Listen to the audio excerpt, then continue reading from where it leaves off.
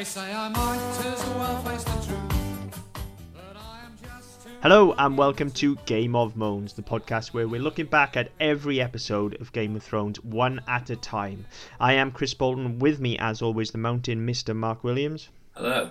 And we are on Season 2, Episode 3, What is Dead May Never Die. Speaking of dead things, just fair warning, Mark and I both feel like death warmed up this evening.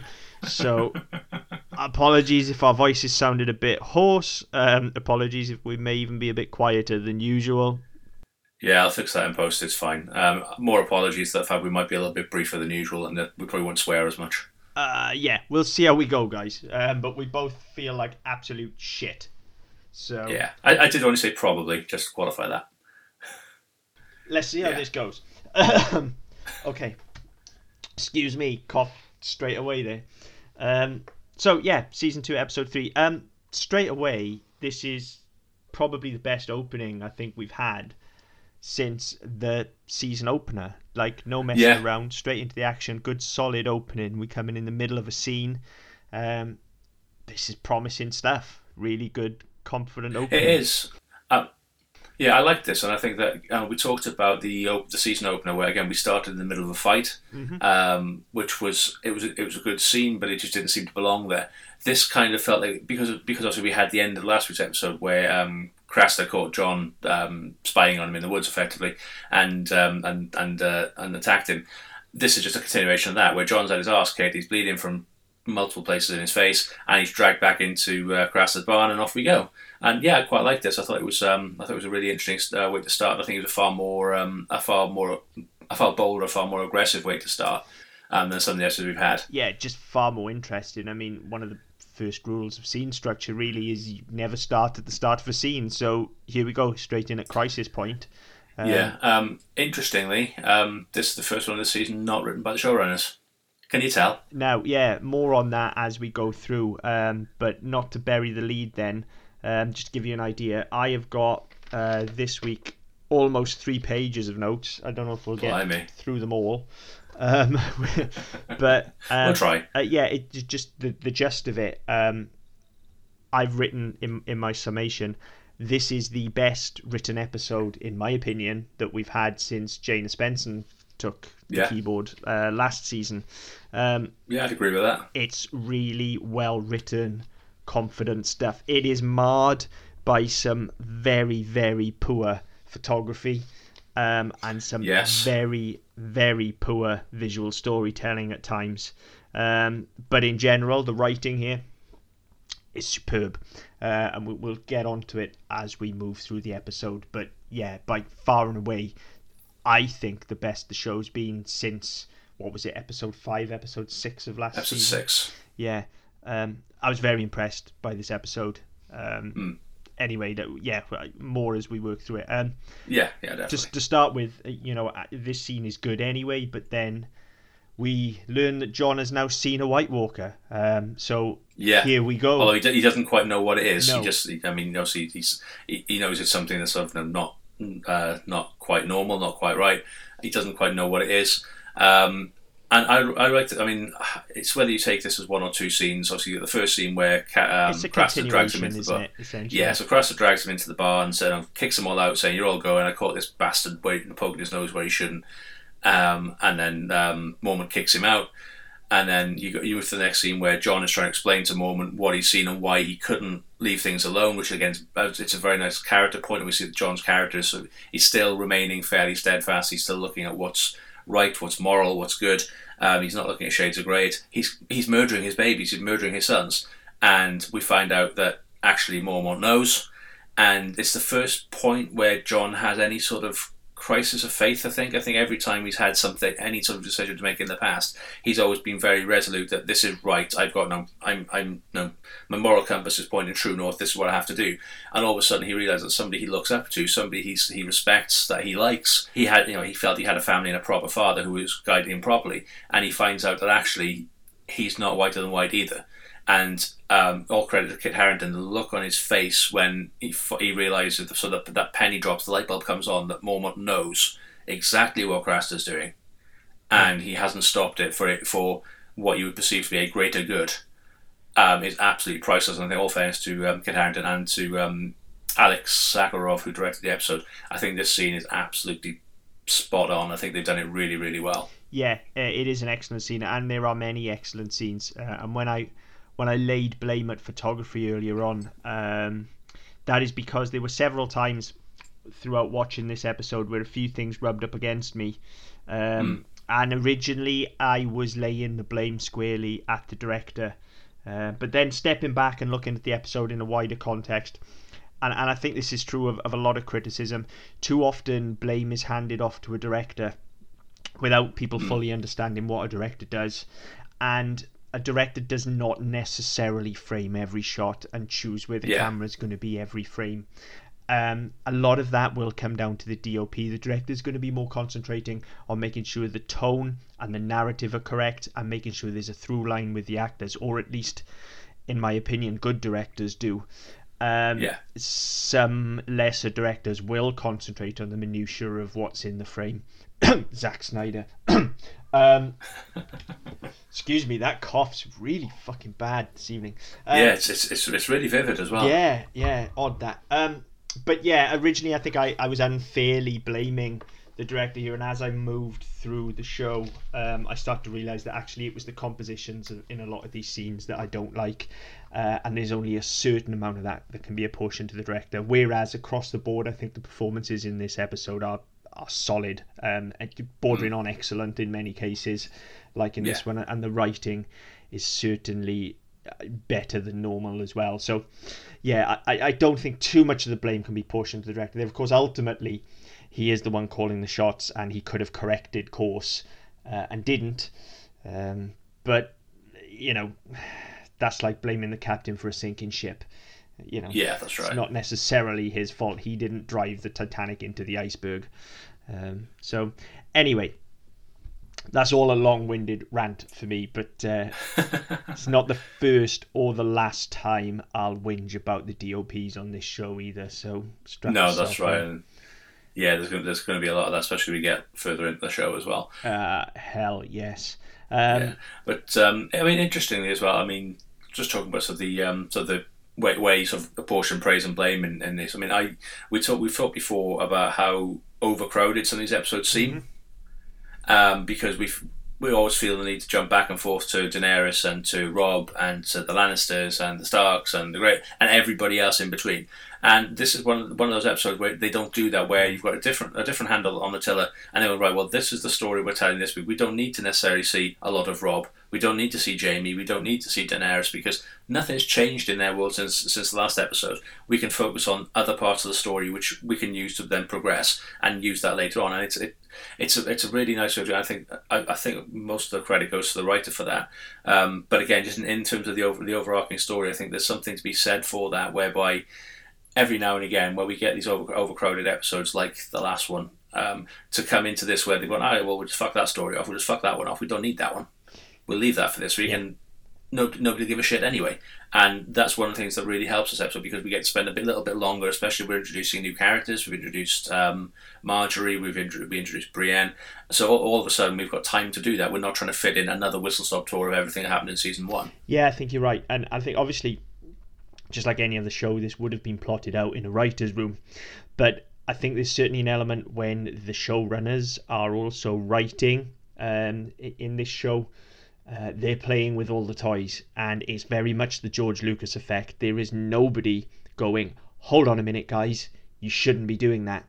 Because, have you thought about doing this instead? Yeah, because they are producing and writing and just essentially pulling all of the strings. Whereas here, we've got a guy doing a job, and you know, as it transpires, this guy is a producer as well. As the show goes on, he does produce episodes, and he is credited. I don't think he has up until this point, though. No, but he does eventually get credited.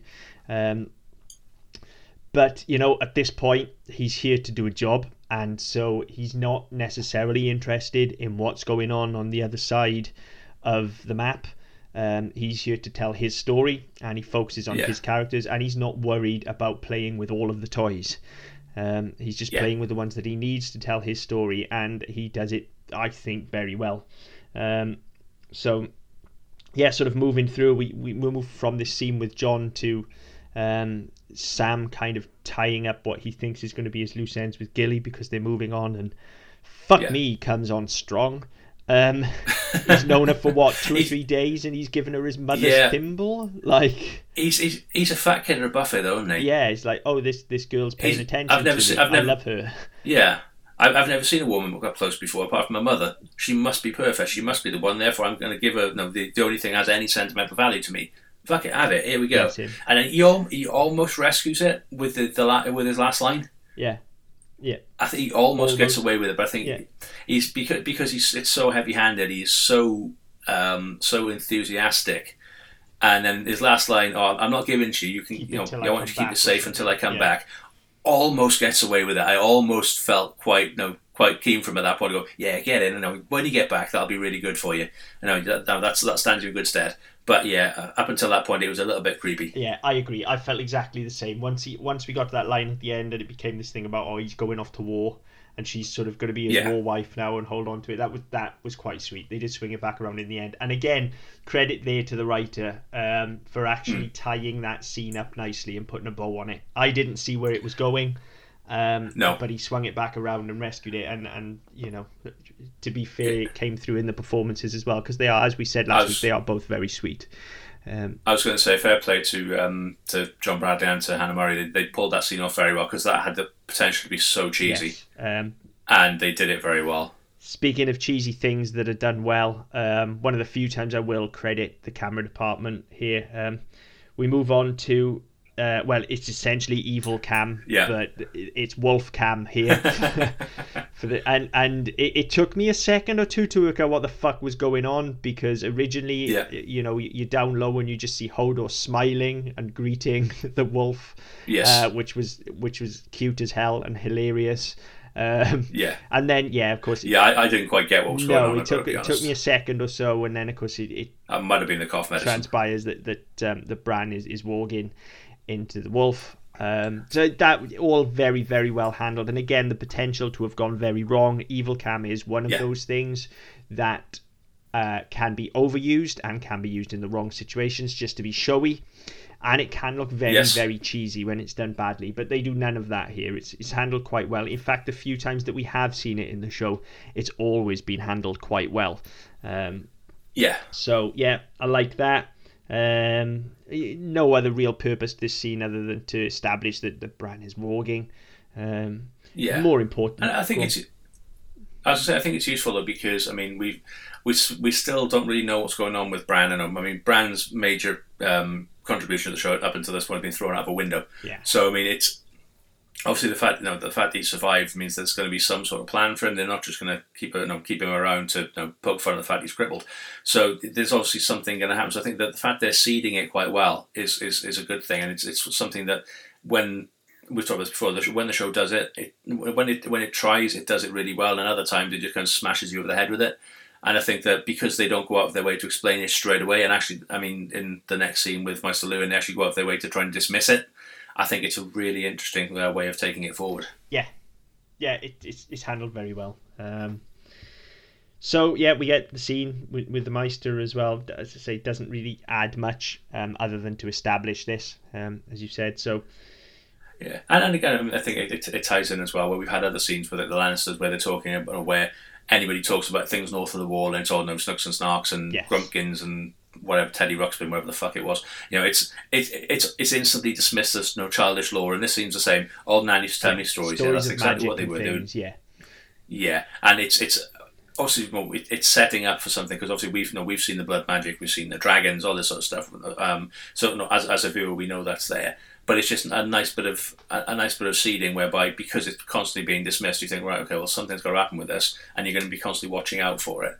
I think that's one of the times they've done it particularly well. Yes, I'd agree. And so then we sort of move about again. As I said, we don't jump about through too many characters in this episode, but early on we kind of, again, the writer is setting up his arcs for the episode here. Like the characters that we stick with all have a beginning, a middle, and an end in this episode. And so we kind of move over, and we're back with Iron Fist for the first time since, I think, season 1. And Iron Fist is resoundingly getting his ass kicked. Yes, he by is. what appears to be a very large man. And then we get the reveal of two characters that I absolutely love. We meet both Marjorie and Brienne here. And I was quite happy. I mean, I thought that Marjorie came into this a little later. I hadn't realised quite how early she came into the show. Yeah, nor had I. I knew she was in the early seasons a lot, but I think because we haven't seen her for a little while, certainly towards the end of the show, and early on, we haven't seen her in season 1. I knew she was coming, but I kind of forgot she was there, if that makes sense, which is ludicrous because, and I have written when I'm talking about her later on, as far as the power-crazed, hungry women go in this show, she is my absolute favourite. So I was very pleased to see her this early on. I just wasn't expecting it. So when she showed up, it instantly lifted the episode. Yeah, I mean, I think the problem I have is that my timeline's a little bit skewed because I watched the first 4 seasons at the same time. I watched them all together, consecutively, obviously, not just watch one from season 1, but from season 4. I actually did it in a bit of did it in order, but I find it very difficult to differentiate between seasons 1, 2, and 3. I find a lot of the introductions and the plot points come at the same sort of time in my memory. I can't really work out where one thing happens, apart from like Sherlock Stark and his head cut off and stuff like that, which is pivotal. Yeah. I don't really remember I didn't remember the first time we saw Brienne. I knew it was round about now. I didn't realise it was this episode. I thought Marjorie came round about the end of the season, so I thought there was a bit more sort of gap in there. But yeah, I thought this was a good scene. Again, it kind of mirrored the scene we had with Joffrey at the start of the season, whereby again we have a relatively inept king who's just kind of getting enjoyment of the situation, and whereas we said Sansa was trying to be a bit more political to save her own arse, Marjorie's actually trying to sort of steer Renly in a direction and be a bit more political and a bit more savvy about things because she wants to be queen. Yes. So she's kind of driving him in a particular way. And we'll get to that again later on in the episode. But I think it was a nice bit of mirroring whereby, again, you had another entirely pointless fight. I mean, I know you used it to introduce Brienne, but you could have introduced her in any number of ways. But to do it this way, it was a nice mirror for that scene, but handled a lot better, I think. Yeah, and again, it sort of plays into these arcs slightly for the rest of the episode because we get to understand why Iron Fist is having a sulk, which will, of course, ultimately play into the stuff with Marjorie as well. So it all serves a purpose. It all means something. So it's all good as far as I'm concerned. And then, of course, the scene gets rounded off by the entrance of Cat. And she comes in and instantly dresses down Iron Fist, which is hilarious. And she absolutely does it in true matriarch style. Just essentially, go away, little boy. Who do you think you're talking to? Fuck off and let the grown-ups talk. She's great. I absolutely love her in this scene, to the point where there is a line here which is bold, because it again had the potential to go very, very wrong. I suspect it's lifted from the book, but I don't know. Probably. It had the potential to drop like an anvil, but somehow she pulls it off. The writer put it in there and she's just lifted it off the page. She utters the line, "They are the nights of summer and winter is coming." Yes, I thought that was absolutely beautiful. Absolutely, yeah. She manages to make it poetic, whereas it could have just hit the floor with a resounding thud. Yeah. That really could have been some absolute dialogue. But she makes it work. It was a big gamble for the writer, I think, to throw it in there. You're putting a lot on an actor to deliver a line like that. Again, I think with Michelle Pfeiffer, you know what you're getting them. I think that by this stage, we know that she's got a very good handle on the character. And that we've said that generally the stuff she does without, away from the family is a bit ropier than normal. I think in this episode, I don't think that's the case. I think she's away from Robb. She absolutely nails it. And there's this scene, and then I don't know if it runs straight on or if it's a little bit later on, where she's walking with Brienne and they're having a conversation. Again, just the two of them and the back and forth is absolutely flawless, and I think that again had the potential to just land on its arse, and I think it didn't, and I think a lot of that's down to the performances. Yeah, absolutely.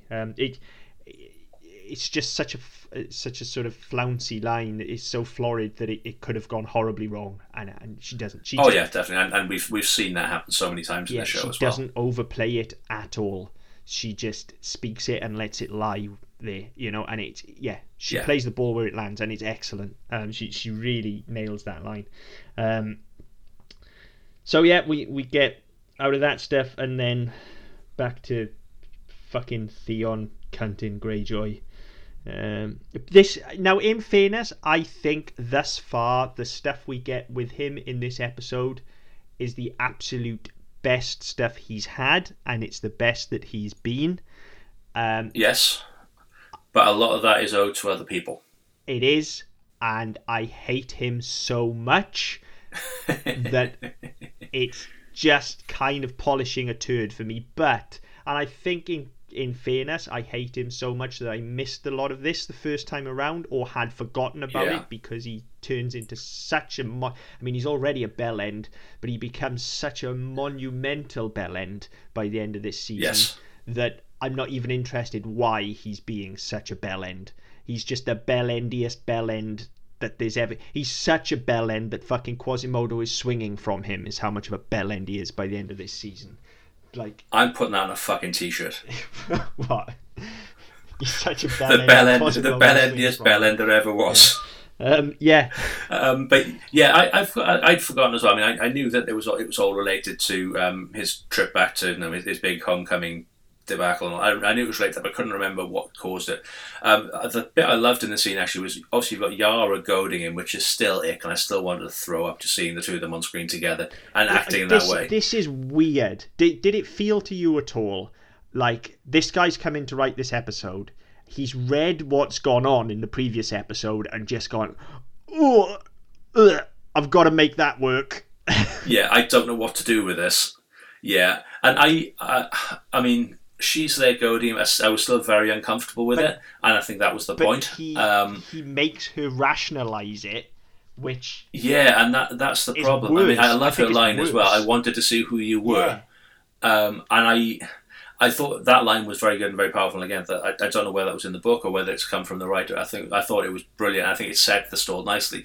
But everything before that line, everything after that line, just made me want to throw up. That line itself, I was just like, look, you can't just pretend that didn't happen now. It happened, okay, so we can all move on. Let's just forget about it, pretend it never happened. Don't bring us back around to it and try and rationalise it, because even I kind of understand the notion of I had to see who you were, but you maybe could have stopped before he had his fingers in you. Like, yeah, I know there's a line. Yes, like, okay, if it was just a bit of over the bra action. They don't wear bras, I guess, do they, in these times? I don't know. It's all kind of corsets and shit. Yeah, but anyway, second base. Maybe, second, third. I think that's bad enough. You can draw the line there, like. Yeah, third is a step too far. Yes. I'm sorry, but no. But again, and we've talked about scenes of two halves before. Again, this is another one whereby you've got this really uncomfortable sort of sub scene between the two of them, and then immediately, as soon as Balon, their father, as soon as he turns up, they drop it straight away. And full well she's been having a good old fucking laugh at Theon's expense, with her old man, about this. Yeah, and the stuff. But as soon as he comes in, there's no, it never happened. Nothing happened. What you on about? It's that thing with kids whereby you're fighting, and as soon as your parents come in, we're not fighting. Yeah, and there is some nice stuff for Theon here between him and Yara, and him and Yara and Balon as well.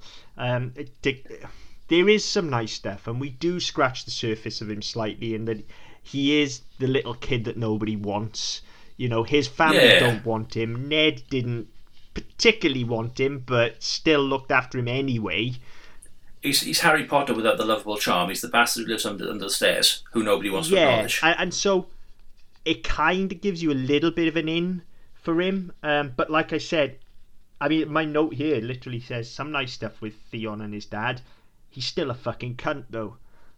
Well, that's it. And if you look at his interactions with Yara, everything is on the attack. Everything's on the offensive straight away. The trouble is, he's such an arrogant little prick that and I understand that they're trying to imply that it's a front. And again, credit to the writer. This is the closest anyone's got to getting that message across. But it's too little and too late at this point. He is an absolute cockwomble, and there is nothing you can do to rescue him. He is just despicable. That's right. And I mean, I when we get to later seasons, obviously he goes on a particular journey as a character. For me, this is a high point of his character. Any sympathy we feel from here is kind of probably the last we get. I would agree. So I mean, the whole.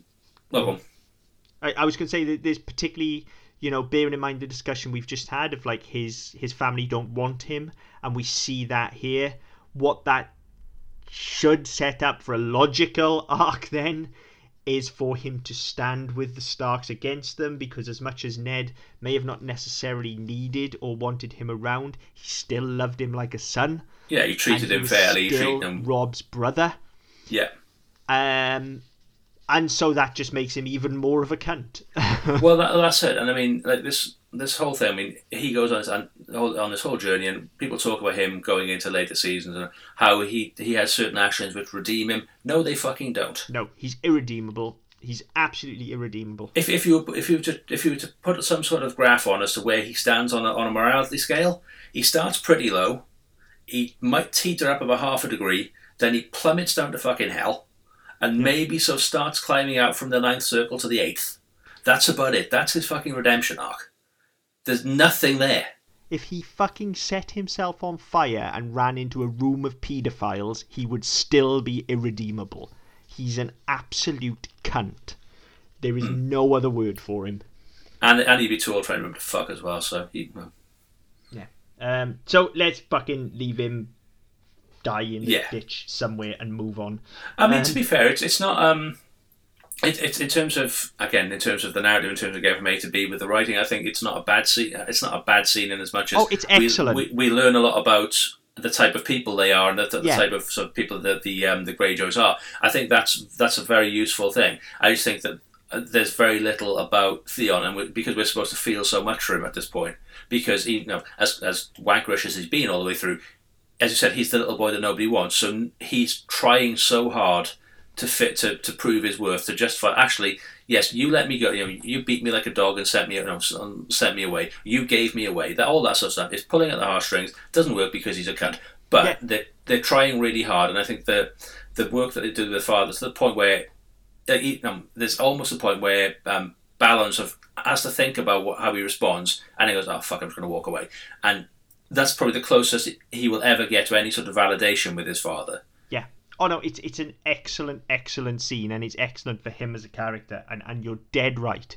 If he wasn't such an absolute prick, and I didn't hate him as much as I hated him, I'd maybe feel sympathy for him here. Maybe. This is definitely the closest I've come, and that's a real fucking credit. Yeah. But yes, I mean, it's an interesting. It does move us along quite nicely, and obviously things that happen later in this episode will set up that as well. So that's quite a nice touch. With other writers, I think they'd have sort of skipped over this one, or spent a lot of time on this one, or skipped over it, but then relied heavily on what the content was later on, but not executed it properly. So I think it's done pretty well. It's handled pretty deftly, I think. It is. It's handled very, very well. It's just a character that I just hate.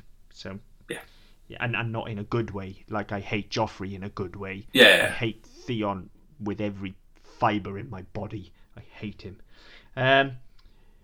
Moving over to a character I don't hate at all. We spend some time with Shay. And absolute superb stuff from her, between her and Tyrion, where they're trying to find a role for her, and her line, I quote, "Oh, I'm too stupid to understand, the stupid foreign girl." And then she says very sternly, "I am not a kitchen wench." I fucking love Shay. I love her. She's great. I think this was. Her first episode. Her introduction was really good. I thought that worked really well, and then she's not really been used that well since. Obviously, there's the whole thing of her not supposed to be in King's Landing, and she can't do anything, and she can't go anywhere. This is probably my favourite episode of hers so far, just because she's just like, fuck this. I could be back where I came from. She's just a force of nature in this episode. Yeah, I could be back where I came from, whoring it up, and I could have making a fortune. I'm not a fucking scullery wench. I'm not a handmaiden. What the fuck am I doing? Yeah, she's fantastic. And then, that'll come to pay off later on in a very, very funny scene with her, I think. Yes. And then we sort of get this dinner party scene. And Sophie Turner is really, really growing into this role now. She is superb in this dinner party scene. And this is one thing the show does very well, and we've said it before. And I think you need a confident writer to pull this off, but you need a writer who's also got confidence in their cast, in that sometimes the best thing you can do is just have a character say nothing. And that's what you get from her here. It's very, very sparse, but she does a lot of facial acting. She does a lot of reacting here. And she does it very, very well. I mean, to be fair in the scene as well, I mean, I know they say about no, never working with children that are unpredictable. I think the two younger kids, Marcella and Tom, are really good in this scene as well. I think they enable Sophie Turner to do a lot of the work that she does very well, and obviously Lena Headey's usually faultless. I think that because of the nature of the scene, the setup of the scene, I think Sophie Turner has a lot of opportunity to do so well in it, and I think that again, if she hadn't had such good work going on around her, I don't think she'd be able to do it so well. I think it would be very ham-fisted, and I say we'd have had more dialogue, which would have kind of pissed on it. Yeah, absolutely. It starts with the writing here. The writing is confident, and they have confidence in her to just play what's in front of her, and she does it very, very well here. And then, of course, off the back of that, she goes back to her chambers, where she's quite upset, and her new handmaiden shows up, and of course it's Shay. Yeah, who doesn't actually know what a handmaiden is, let alone what they fucking do. No, and is absolutely hilarious. I mean, the exchange between them is good anyway, where Shay clearly doesn't want to be there, doesn't give a fuck, is going to do whatever she wants, has a little bit of a petulant strop, and then there is a point, where she starts clearing the table away and eats the food, which had me absolutely rolling with laughter. Just hilarious. It's one of those little touches that probably wasn't even written. Absolutely. That was just the cast on set going, I feel like she'd eat the food here. So she does. Yeah. I thought that was really good. And again, I think that she clearly doesn't want to be there. Sansa doesn't want her there either. No. She just wants to be on her own. She's like, well, you're here, you might as well. I've got to put up with you, so fuck it, get on with something. And there's a massive concession on Sansa's part whereby she finishes berating her and Shay says, well, shall I go? Yeah. And Sansa starts to think, she wants to kick her out, she wants to slap her, she wants to do something, just, no, fuck it, just brush my hair then, and then you can go. No, it's just give us something. And it sets up as well, because I think going forward, I think there's quite a relationship develops between the two of them, isn't there? There is, yes. And I think because obviously it starts off with them bickering, same as Sansa does with Arya in season 1. You kind of get the feeling there's going to be more there, because they're going to have to grow into those roles and grow to respect each other and grow to like each other. So just looking to see how that happens and what's going to come of that. Yeah, it's great. It's a brilliant scene, very, very funny. As is the next one, but for different reasons. We get Tyrion weaving his web here, telling different stories to different people. Yeah, no, I loved this, and I loved the way it was sort of intercut as well. I thought it was absolutely perfect. This is one of the first places where I started to write a note about how I think the intercut is a good idea on the page, and my notes that I've written here is that I imagine this works much better on the page. I can see this written down. Yes, and actually, I have to be very careful with it. I can't come down it too hard, because this is exactly the way that I write. I intercut frequently in order to keep a scene moving and keep an audience on their toes. So I like that, and I can see how it injects pace into the script.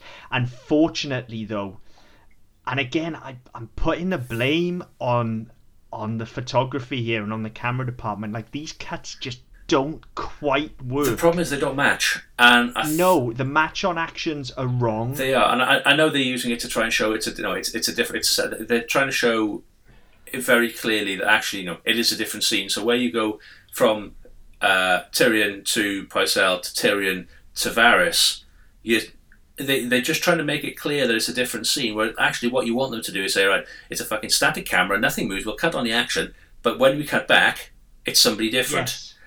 And, I mean, I don't normally notice that. Yes, and they've tried to be a little bit too smart. There are too many cuts, is the problem. I don't normally notice stuff like that, but it really sort of jumped out at me today. It's clumsy, and it's clumsy, and this is why I started writing about the director as well, because there is fault on the director's part there, because he should have realised that he didn't have the coverage when they were shooting it. Yeah. He clearly hadn't edited this scene in his head.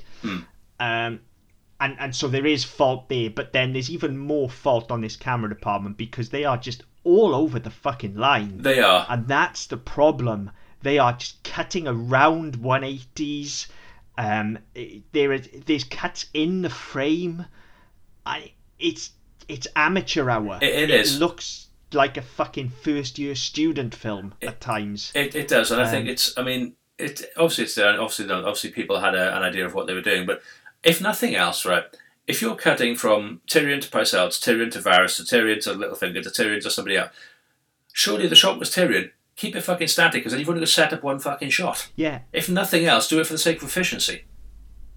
Yeah, or I keep it static, or to be honest, I feel like the more stylish way to have played this, and I certainly imagine this is how it was written, and this is why I say I can imagine it being written better on the page, is you don't bother trying to mask the cuts with Tyrion. You just inject pace into the scene and score it frenetically, and have the cut from Varys to Littlefinger to the Maester, and just cut back and forth between Tyrion and themselves, and have them questioning Tyrion and Tyrion's response. And don't do it in a block with Littlefinger and a block with Varys.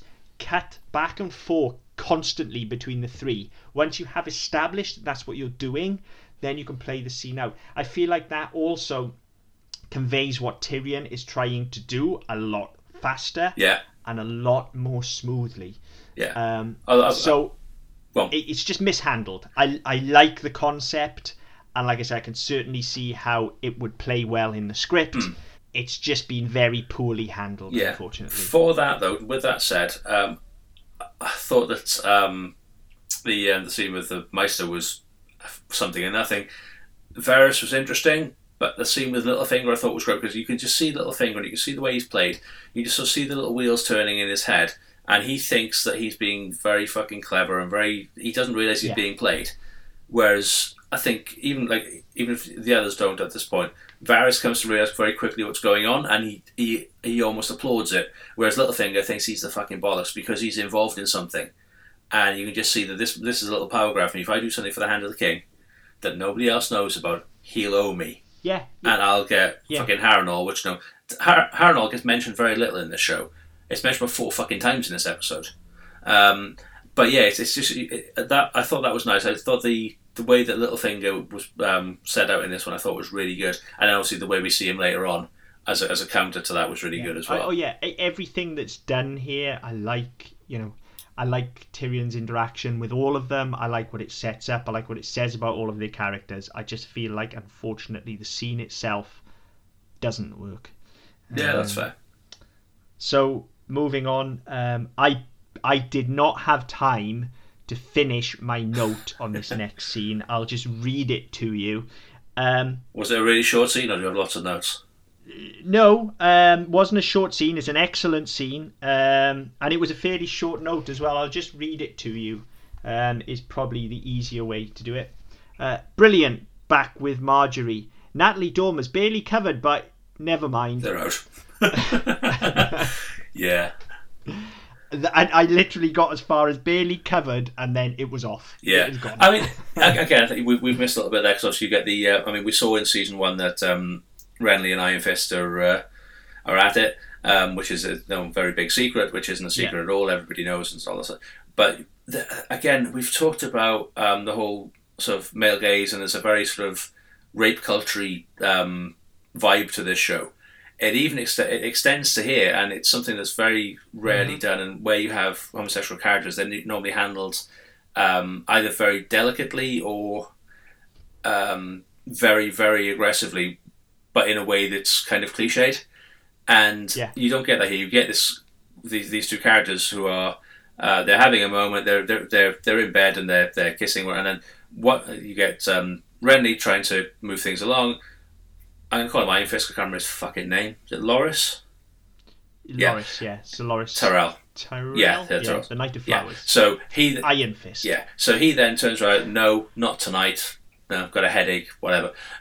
Turns around and actually and makes some good, astute political points that actually people are talking about the fact that you haven't knocked your wife up yet. Which okay, shit happens. But again, just setting the scene for the fact that people are starting to talk. People are starting to think there's something not quite right about him, or not what people expected from him. And then again, they have this big tiff, and again, Renly starts to become a little more assertive, a little more aggressive. Tries to sort of manhandle Loris a bit, and Loris just turns around and says, "No, fuck off," and gets up and leaves. And again, I think that it's probably the first time that we see that this relationship done in that way, where actually we do have this of it's slightly more one-sided than we've been led to believe. That before it was very much Loris is big enough. Renly trying to convince me. He's sort of playing him a bit like a puppet. And then in this one, it's actually Renly's going, "No, I'm in charge. I'm the fucking man. I'm the fucking boss." And he's trying to really assert himself, and it doesn't work. And I think it's nice in a way, and it's good in a way, because we see this so often with the female characters, where generally they end up getting groped or assaulted or raped and where else. Where actually we think, well, actually people are people, and that does happen across all walks of life. And it's not just so. It's nice to see the show not being so entirely toxic just towards women. Yeah, no, it is good. In fact, the female gaze elements of the show aren't too bad at all in this episode. I feel like the women are handled very well. So yeah, we get this scene, and he kind of storms out and says he's going to send his sister in, and what have you. Which, as far as threats go, not great. Not great, no. But in she comes. Like again, I started writing about how exposed she was in this dress, and it was straight off. Yeah. But again, the way it's handled, it is very much her choice, yes. And she knows why she is doing it. Oh yeah, she owns it. And she plays it very innocently and very sweetly. In fact, I've actually written here at one point where she's trying to get him hard, and she obviously she can't do it, and she just says to him very sweetly, "Do you want my brother to come in and help?" And I've actually written, bless. This is where I've written, "Do you want my brother to come in and help?" Bless her. Marjorie's easily my favourite ruthless, power-crazed bitch. Yeah, and it is. I mean, obviously, we will get further as we get further on with these characters. We'll find a lot more about them, and we'll see them sort of develop and grow as a unit. But his face, I don't know what you're talking about. I'm not guilty of anything. I'm perfectly straight. I don't need a man in here. What are you talking about? This whole thing is. And she sees straight. Yeah, you look at sort of the bond between the two of them as well, between Marjorie and Loris. You know full well that he's fucking told her everything anyway. No, she's the equivalent of his diary. She knows every fucking thing, and she doesn't care. He's like, you can go fuck any blokes you want. I don't care. Just make me queen. Yeah, but I make me queen. I'll be a good queen. I'll give you a prince. We'll do the work. That's fine. Just let's do what is expected of us. Let's do the bit that we signed up to do. What we do away from public eye, fucking who cares? Fine. And I think I feel like that's and that's key to her character, yes. Isn't it? It is very much like this is what we need to do, but she doesn't do it in any kind of ruthless, underhanded way. Oh, she's very upfront. Not yet. Yeah, she is very upfront, and that's why I say she's my favourite ruthless, power-crazed bitch, because, as the season goes on, and as the series goes on, she really will bare her teeth, and she absolutely. Can be very nasty. But it's always in a direct way. She never is particularly underhanded or scheming in the way that Cersei is. And I feel like even here with Renly, rather than, if this was Cersei, she would call him everything and she'd humiliate him into having sex with her. Yeah. Whereas she's just gently cajoling him. Yeah. And you get the impression that, ultimately she's not going to care whether it happens or not. She just wants to be queen. Yeah. So, I like her a lot. Yes. And I will continue to like her a lot. I don't think there's ever a point where I dislike her, which is rare because most of these characters have at least a moment. I think there's a wobble in whatever her last season is. I think there's a bit of a wobble there whereby she kind. I won't go into too much detail. We'll get to it when we get to that episode. But there's a kind of a wobble where her character breaks, and I don't necessarily think they get that right. Yes, I know what you're talking about. Actually, yes, there is some out of character stuff. Yeah, and I don't think that works particularly well. But we'll come to that in a couple of years' time, or a couple of seasons' time. I don't think that makes me hate her so much though, as it's just poor handling of her character, which is typical for this show. Yeah. So yeah, love her. I will only get to love her more as she grows in power and just becomes bitchier and bitchier. Yeah.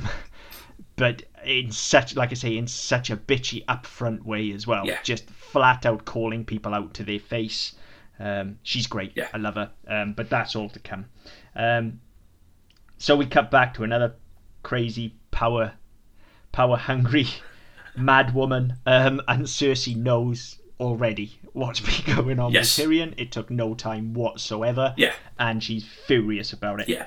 Again, I loved the scene. I thought the two of them handled it brilliantly.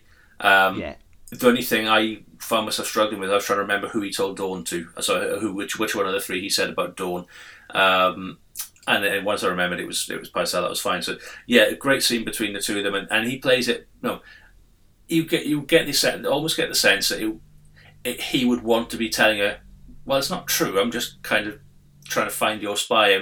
I'm just trying to play you. But he doesn't, because it's too much fun for him. But actually, to see you squirm, to see you actually care about something that isn't you, it's too delicious for him to leave alone. And I think that's, again, the temptation would have been for him to just out himself straight away. No, it's not actually happening. I just wanted to remind people I know what's going on. I know there are spies. I know who's loyal to you. I know who's not. And I think that the temptation would have been there just for him to crow a little bit. And the fact he doesn't, and the scene ends with her actually pushing him over, I think was fucking hilarious. And the push is so well handled as well, because obviously she is substantially bigger than him. But the whole scene, she's down on his eye level. She's on her knees. Yeah, until it comes to the push. And then she just shoves him over so he falls backwards onto the steps. Yeah. And she's clearly in the driving seat there. Or so she thinks, because ultimately, again, he walks away with the upper hand. Yeah. You know, she has played right into his hands here. Yeah. Excellent scene. And I thought it was. I think again, the writing I thought was great in that, and I thought that you can very rarely fault the performance of the two of them, especially when they're together. But I think the writing was particularly understated. I said the fact that she's on her knees for the whole thing, that she's angry, but you get the impression she's angry, but she's on the verge of breaking down. Yes. She's on the verge of tears because the one redeeming feature she has. I think Tyrion called her on this earlier on when we were watching back. Not in this episode, but in the last couple of episodes. The one thing that nobody can take away from her is how devoted she is to her children. Yes. Yeah. So the fact that actually she doesn't want to be losing out to Tyrion. She doesn't want him to have the upper hand, but also, you can't send my daughter there. She'll be a prisoner. She'll be a hostage. She'll be used against us. But she will suffer. Yeah. And it's a bit of character we haven't often seen of Cersei. Yeah. Yeah, no, it's excellent. Very well handled between the two of them. Then we're into easily the worst scene of the episode. We've got Theon selling out Robb, essentially. Writes him a letter to tell him what's going on. Burns it over a candle. Right. Now, look, if nothing else, this is the absolute final straw for his character. But this is his last chance pissed away. But I already hate him, so I'm not surprised by that. So it doesn't what really matter. I really hate about this scene is the composition, and I don't know who thought it was a good idea to just. I'll tell you now. In pitch blackness. Yeah, it was once I was watching this on my iPad lunchtime. I've come to the conclusion the DVD drive on my computer and work doesn't actually work, so I've had to resort to ripping them and sticking on my iPad. So I was watching it and trying to watch something that dark on a screen in a daylight office just doesn't fucking work. So that was quite annoying. This scene, interestingly, wasn't in the original script. Right. It was added. Originally the plan was he would write the letter. He would take it. He'd be on the version of handing it over to somebody to get it to Robb, and then he changed his mind. That's much better. But they, Yeah, no, there's a quote from Brian Cogman, the writer. Now, for all the praise we've given him, I'll read the quote. The burning the letter scene was interesting. It wasn't in our outline, but there was something missing, and ultimately it had to come back to Robb. In our version of the story, Theon is very close to him. He's the brother he never had, and I wanted to take him right up to the point of betraying his own blood. So that's where the warning to Robb scene came from. And at first it was more elaborate. He was going to write it, take it to a rockery, give it to a maester. There'd be more of a selection of scenes, but it never worked. So we went with a simple act. Now it helped that Alfie is so bloody fantastic in the scene, and that Alex Sarkov directed it as if he directed a huge set piece, meaning he gave it the same time and attention as a big scene. He did take after take with Alfie, trying all kinds of different ways and reached perfection. I'm sorry, what is this motherfucker smoking? Yeah, now some of that, okay, fine. Alfie Allen's performance is as good as it ever is. I can't blame Alfie Allen for hating Theon. I hate Theon because I hate Theon as a character. So a part of that might actually be credit to Alfie Allen, to be fair. Yeah, exactly. That's what I'm saying. So I can't knock that. And whilst I prefer the idea and of him taking his time and mulling over this and almost mailing the letter, I understand the visual cue of burning the letter, so I don't have an issue with that. What I have an issue with is shooting the fucking thing like it's a stage play. Yes. Like, why is he sat at a fucking table in inky blackness? Yeah, with a single candle. And the only, like, your explanation then kind of makes that fall into place for me. I mean, admittedly, as we've said several times, we've never had a budget to the level that these guys have, but we both of us have been on a film set many times, and we've had to think on the fly many times. And this now, with your explanation, absolutely reeks to me of, okay, fuck it, let's just shoot it quickly. Where are we going to shoot it? Doesn't matter, just don't light it. Nobody'll know. That's what's happened there. I could guarantee it. Yeah, I mean, I've got to be honest. I prefer what they'd written originally from what they were saying about the outline. I prefer that. I think. It's a conscious act anyway. He's had to take the time to write the letter, to contemplate the letter. So how he doesn't send it doesn't matter. The fact he's deliberately gone to the point of betraying his family and writing this letter, and then he's been so conflicted over it, and ultimately chooses a side. Whichever side you want him to fall on, he chooses a side, and that's fine. Yeah. But I don't know, I just think that having gone to all that trouble of writing the letter, it doesn't matter how he destroyed it or doesn't send it. The act is the same. But I think that the execution of this isn't as good as what they described. Oh, no, definitely not. I prefer the other way, but I can totally understand the scene. I just can't... I can't understand the choice behind shooting him against pitch blackness. No, I mean, I don't know whether they... I mean, given the fact you've had all this clandestine shit with Tyrion in the previous scene, or previous scenes, and that's where you'd expect the whole cloak and dagger and very dark and hidden corners and hushed whispers and stuff like that. That's where you'd expect that. This scene, no fucking knows or cares that he's in the Iron Islands. So it doesn't really matter if you see that he's in the dining room or a chamber or the throne room or on a ship or a beach. And in fact, if you want it could be anywhere. If you want to sell this scene, it makes more sense for him to be writing it in front of a window, looking out over the fleet, for fuck's sake, because it adds weight to his decision of, no, I'm going to side with the fleet.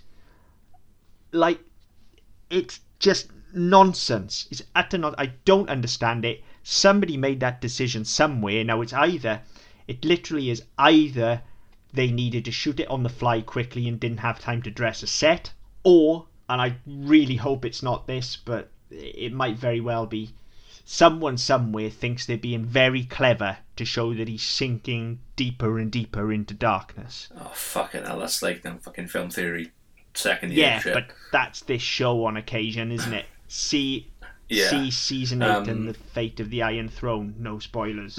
Yeah. But yeah, I mean, reading this, the notes on the wiki page, there's a lot of stuff from Brian Cogman has gone into this page.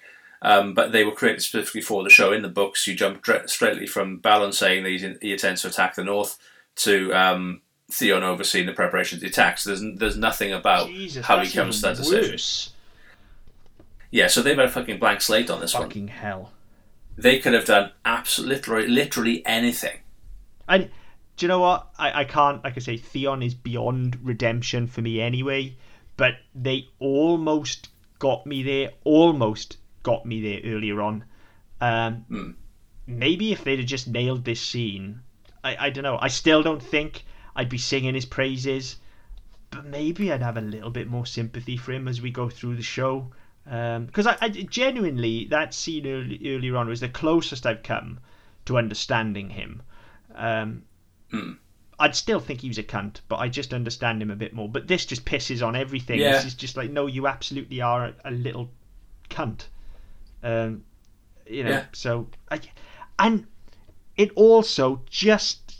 And this is really nerdy, I know, but just from a lighting standpoint, did the DOP not at least say, hang on, there's an open flame there, it wouldn't be black? Like, that wouldn't happen. There's a practical light in the scene. Yeah, exactly. You have a prac there, so there would be some dimly lit corner at least. Yeah, and there'd be a bit of movement in the background where candles flicker and shit like that. Yeah, you have a prac on set. You can't... it's horrible. It's just horrible. It's amateur hour. Again, for the second time this episode. Anyway, that's really going to set me off. I fucking hate that. That is the absolute worst scene of the show so far, bar none. Yeah. And like I say, I don't necessarily put the blame on the writing, and I certainly don't put the blame on Alfie Allen. He's just doing what he's fucking told. Sit at the desk, write a letter. I put the blame squarely on the DOP there for not calling out this bullshit. And ultimately the director's got to have, again, something to do with it. And at some point when they're editing it as well, has nobody gone, hang on a minute, why is this so fucking dark? Yeah, but I mean, an editor can only work with what they've got. And well, yeah, but again, we're talking a show with budgets of fucking millions per episode. Yeah. You're telling me there's no reshoots gone on that entire motherfucking show? Oh no, there absolutely would have been, but this is where, again, it comes back to the producer and the director, or in TV terms, the writer, really, because writer is king, but it's where it comes back to them to say, actually, guys, we've cut this together, I don't think this really works. And they go, no, that's what we want. Someone wants that. Yeah. There's no other excuse for it being there. Someone wants that. Yeah. So, I don't know. Like I said, as far as the director goes, he definitely does more good than bad in this episode, because the scenes themselves and the performances are handled very, very well. But Jesus Christ, he can't handle his visuals at all, and I think that is a case of putting entirely too much trust in his camera department, and clearly the DOP has no fucking clue what the hell he's doing. Clearly. Yeah. And that, as I say, that is not the first time we'll see this on this show. And it's not the last by any means. We've seen, earlier on in season 1, there's some very, very flat stuff, and towards like later seasons we'll just get utter confusion because things are so dark. Horrible. It's horrible.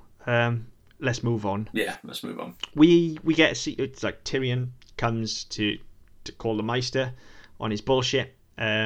Great little scene. Yeah. Tyrion, absolutely. It's the little things, and it's obviously been played for. It's not been improv because the prop needed to be there. But Tyrion just picking up the whatever it is, that little tool, and just measuring up the Meister's cock with it is hilarious.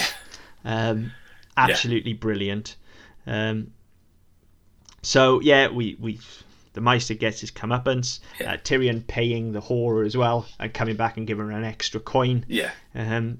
Very, very funny. Yeah. It turns what could be, in the hands of anyone else, that could be quite a sinister scene. And obviously it's one of those horrible power grabs that happens. Yes. But Tyrion is just so charismatic that he somehow you just come out of it just glad that he's doing well. Yeah. And even though he has just been an absolute scheming bastard for this whole episode. Yeah, but I mean, he's entertaining while he does it. I mean, as well as you look at some of the justifications that Pycelle tries to throw out. Yeah, I know I did it for your family. It was all in the name of the Lannisters. Again, pick your audience, because he's a Lannister in name only. People know that the family don't want him and he doesn't want to be there. So playing up the fact that you do have loyalty to the family, not loyalty to the crown. Not loyalty to the Queen, or loyalty to the Lannister family.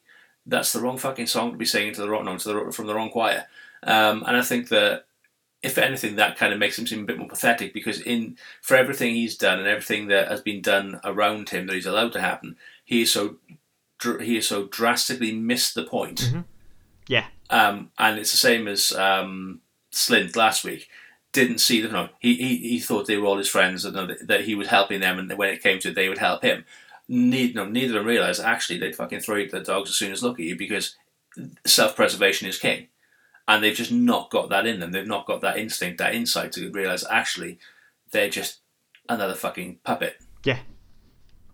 Yeah. So yeah, it's a scene that needs to happen, but it's a very good one. Yeah.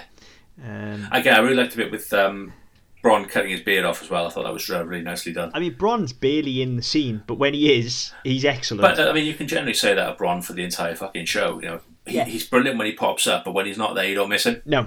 But yeah, he's excellent when he's in there, and yeah, it is that. It's the moment of, oh yeah, it's Bronn, and then he's gone again. Yeah. Moving on to probably my favourite scene. There's been a lot of good scenes in this episode. Yeah.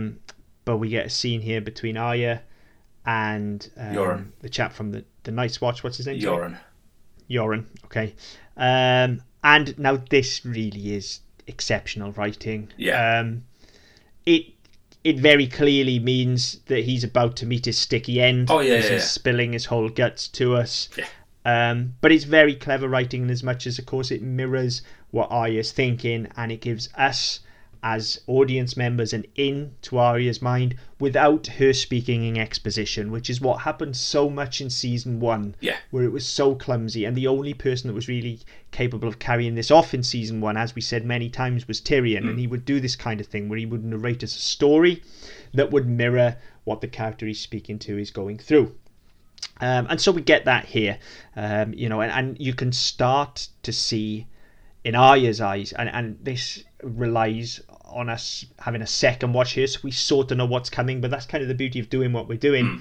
You can see the formation of the list happening here on her face. You can, and I mean, you see, Yoren sort of tells the story about how his brother was murdered, and he kept on fixating on the bloke who did it, the guy who did it, and as soon as he came back, the name and what he did, and not what he was going to do to him, because that came later. No, that came when he saw him. But the whole thing of, I said his name before I went to bed, like a prayer to the gods.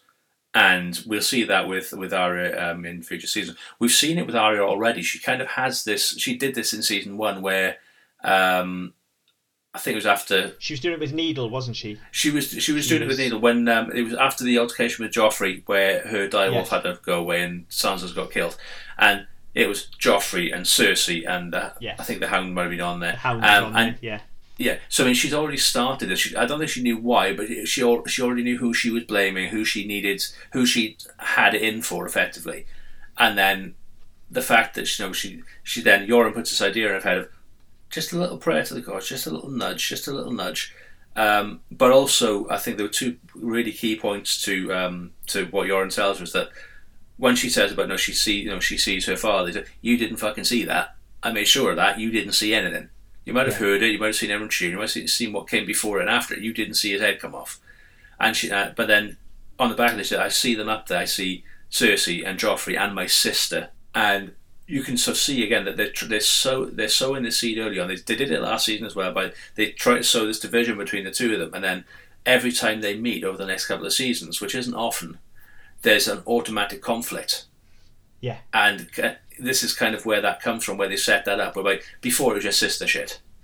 It was you borrowed my favourite dress, you broke this, you stole that, you said this. None of it was important. Now all of a sudden she has it in her mind that Sansa is somehow involved in the death of their father. Yeah. Because she was there and she didn't stop it. Yeah. Obviously we know Sansa's story is going in some direction. How she should have stopped it, I have no idea.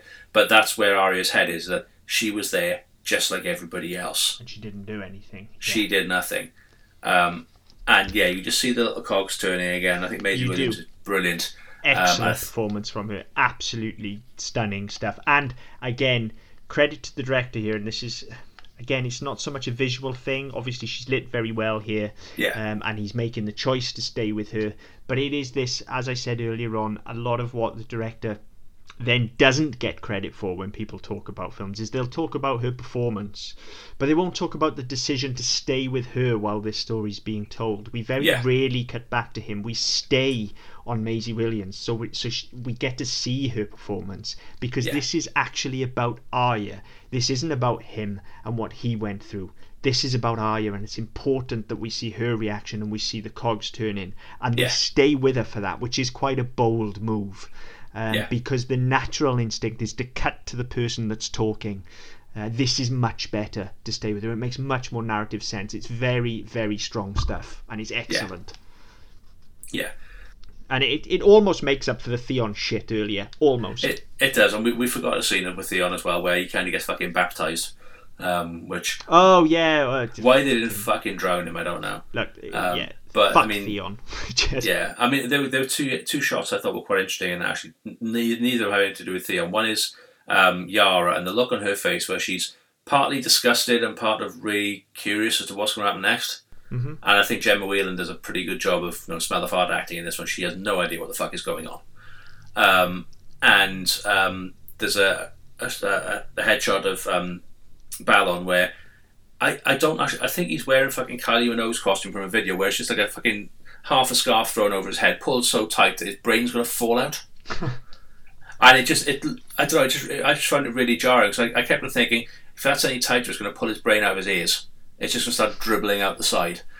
I can't say I even noticed. I was probably... It just really fucking annoyed me. I probably switched off. Like, now you're saying it, I remember him being baptised, but I genuinely care so fucking little for Theon. Yeah. that I've just kind of forgotten that happened already.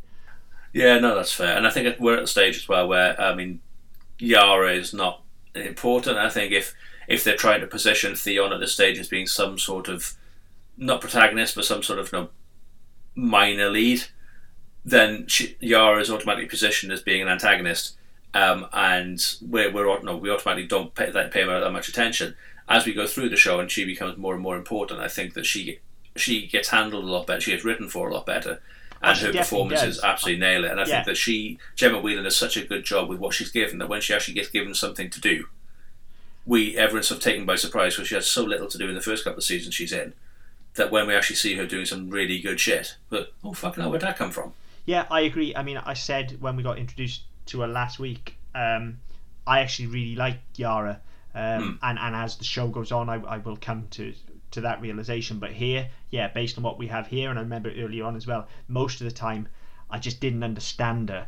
And I think that's just because we haven't got to know her yet, and she hasn't been given the stuff to do. We've just seen her in this really sick, perverse flirtation with her brother at this point.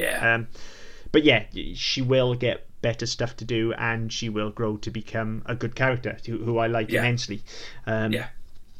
So we get this scene with Arya, and then of course the city guard or the King's Guard show up, and probably line of the episode comes here. There's men out there wants to fuck your corpses. Yes. Now I remember I when I first watched this, I laughed out loud at that point. I remember it from the time, and I was on my laptop. I was doing something. I was on the PlayStation on the TV, and I remember having to pause it. I was laughing so much I actually started crying. Great line. That's why I had to pause my game. It was absolutely perfect, and again, it's delivered so well, and because of the way he's been with Arya, literally seconds before, it just comes out of nowhere, and it's absolutely hilarious. It does, But again, it's so in keeping with the character. It's this the bit in Saving Private Ryan where you got everybody's asleep, and Tom Hanks and Matt Damon are having the conversation whereby he's telling about his past and the whole thing with the bet,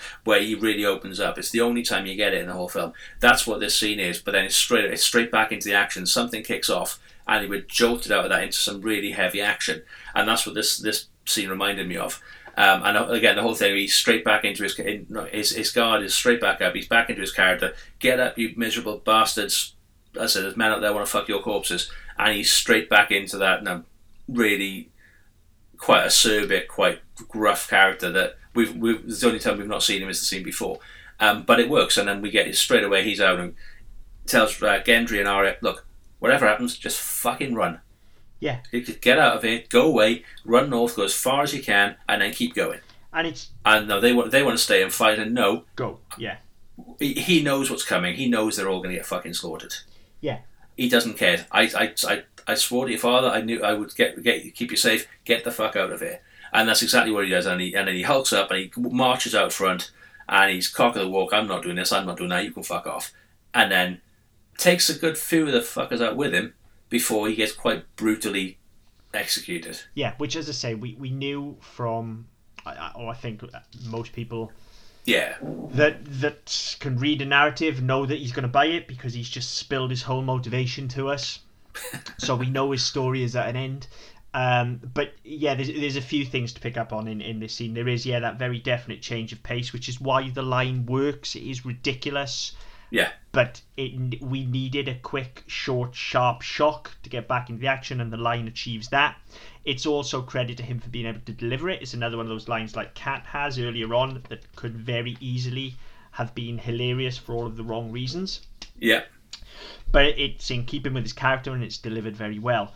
So it thrusts us straight into the action. And then, as you say, he squares up to them, takes a good few down, and again has another strong contender for best line. I mean, the last one was so good that it can't get anywhere near it. But he has another strong contender where he says, "I always hated crossbows. They take too long to load." Before he just starts chopping motherfuckers down left, right, and centre. He is utterly badass there. Yes. I mean, he takes the crossbow bolt in the shoulder. You think that's kind of going to be it for him, and he's again. I always hate the crossbows. You say you never see him come in, or you don't see the guy draw or anything else, and you don't. It's too fucking slow to reload, and then he just absolutely unloads on everybody, and he takes about 4 of them out before they realise actually there's one. There's one of him and about 10 of us, so let's actually do something about it. He takes a fair few of the fuckers out, and then they do it, and it's the same way that Bronn killed the guy at the Moon Door in season 1, where they just get the sword and they ram it down the spine and just sort of sever it, and you just sort of see the light go out of the eyes, and everything just goes a bit dim in the face, and then when they pull the sword out, it just goes limp. Yeah. And it's a lovely visual, and it's just fucking horrible to think about that actual action and what that's doing to the body. Yeah, horrid. And so then, we get to spend a little bit of time with them. Obviously, the chief guy gets his hands on Needle and just acts like a complete and utter prick. They take a guy out with Needle because he's complaining that he's been cut through the knee and he can't walk. He needs to be carried. Now this I thought was really funny actually. I bitched for the last 2 weeks. I didn't know who Lommie Greenhands was. I fucking know now. He's the little kid who got stabbed in the neck. There you go. Because it's in the wiki page that Lommie gets stabbed in the neck. There you go then. So that's which actually quite important then, because Arya thinks on her feet here very, very quickly. When she says you're looking for Gendry. You got him. He loved that helmet, and it turns out that the guy that's been stabbed in the neck is laying beneath the bull helmet. No, we saw him pick it up actually when they were all woken up. You saw him pick it up, and again because they're all fucking thieves and all the rest of it. You get the impression he's nicking it and he's going to use it to sell Gendry out. Yes, but actually, for Arya to come up with that, genius, instinctively, absolutely phenomenal. And again, it shows that she's starting to think on her feet, and it's all the stuff that Syrio was trying to teach her in the first season about fighting, fencing and fighting. It's all part of a bigger dance. Yeah. And it's not just about how hard you swing a sword or where you stab. It's about thinking. It's about outthinking your opponent, and she does it straight away. The other thing she does, which is quite pivotal, is she gives Lovely Boy an axe. Yes. Now he's gone Irish this week. Yeah. His accent's all over the fucking place, isn't it? But then again, I do think that's deliberate. I mean, the whole thing of we don't know who he is yet, as it comes out. I'm not buying maybe that's part of it, or maybe he just forgot what fucking voice he did last week. buying it. I'm not fucking buying it. No, the thing that I didn't buy, right? He's come here, lovely boy, and all the rest of it, but in Irish because I can't do Irish. A man can fight. Give me that hatchet. So she passes the hatchet through the door, and instead of using it to break the lock, he gives it to one of the other fucking psychos in the cage with him. Yeah, not the cleverest thing. And then has a bit of a smile as Arya walks off. Now, I'm not being funny. What sort of fucking idiot is he that he gives these psychos an axe when realistically they're probably going to stick it in the back of his head? Yeah, not the brightest. No, I know he can fight and all the rest of it, but not the smartest move he could have made. No, not really. And again, there's no point to it because we don't see them. They don't do anything. That episode. I kept expecting them to pop up towards the end. Well, that's it. There's this fight going on. You kind of expect them to do something. I mean, the whole thing with Jack and Hagar, he will come out and do something because he's been introduced now. We know who he is. Yes. Okay, we know. We've been introduced. We don't know who he actually is, but we've seen him do stuff, and it's been alluded to the fact that he's very dangerous and he can fight and all the rest of it. So, what is the point in going to all that trouble of her releasing him if we're not going to see it? Yeah, I couldn't quite understand why they didn't throw down either, but I guess they need to live to fight another day, don't they? Particularly Jack and Hagar, because he's going to become very important to Arya's story. Yes. And of course, in order for them to do that, if they were to live to fight another day, they would have to take out all of the guard, which would remove the threat from the scene. So I guess they're kind of written slightly into a corner. But in that case, just ignore them altogether. Just leave the fucking leave that cage there. Just leave it on the side. We don't have to show them. We don't have to see them. We don't have to go to the trouble of releasing them. I agree. It is a poor execution of Chekhov's gun theory. But there you go. That's Game of Thrones all over for you. Yeah, I mean, as a scene as well, I'm just reading the information on it again. I mean, the scene had to be redesigned from the book because there was they couldn't use a location they had or they had lined up from the book. It would have been too long. They had restraints on the child actors because obviously there were quite a lot of children in it. And in the end, they kind of went with what they had, not with what they could get away with. I'd love to see what it was. I mean, the original draft script for this episode was over 3 hours long. Jesus. So I would love to see what's in that made it so big. I mean, there's apparently it opened with a big fight scene between Jon and Craster, where Jon gets his ass kicked. So the whole bit we haven't seen and we talked about before at the start of the episode about. You start with it in the middle of the scene. That was all written, and then there was lots more written at the dinner table. There's a lot more written with Renly and Marjorie and Renly and Brienne and all the rest of it. That was all. There was a lot of expansion on that as well, which didn't make it into the episode. And I think at the end, would have been critical because I think there would have been a lot more idea of how they were going to move certainly Arya and Gendry along, and then possibly bring in the others. But it didn't make it to screen. Well, again, in that case, I say credit to the director. Now, obviously, a big part of that would have been budgetary, but certainly we don't need to see the fight between Jon and Craster. The opening is superb. There is an economy to the storytelling in this episode that is very rare in this series, and I appreciate it greatly. We get all of the information we need out of these scenes, and then we move on. We get no more. We just get everything that we need and then we move on. Yeah. And it works because of it. And if this show did that more regularly, it would be a much, much tighter show. And ultimately, I think they'd have found themselves in a much stronger position to wrap things up at the end because they probably would have had a better idea of who these characters are and where they're supposed to be going instead of wandering around aimlessly. Yeah. Just my 2 cents on it. But yeah, I'm sure there's some good stuff in there in that 3-hour script. I don't think I need it. I certainly don't miss it. No, I think I'd be interested more than anything else. I'd certainly be interested to read it, but this episode doesn't need it. It doesn't need any more. No, absolutely. And I think that if anything, we'd probably get too much of bloody Theon.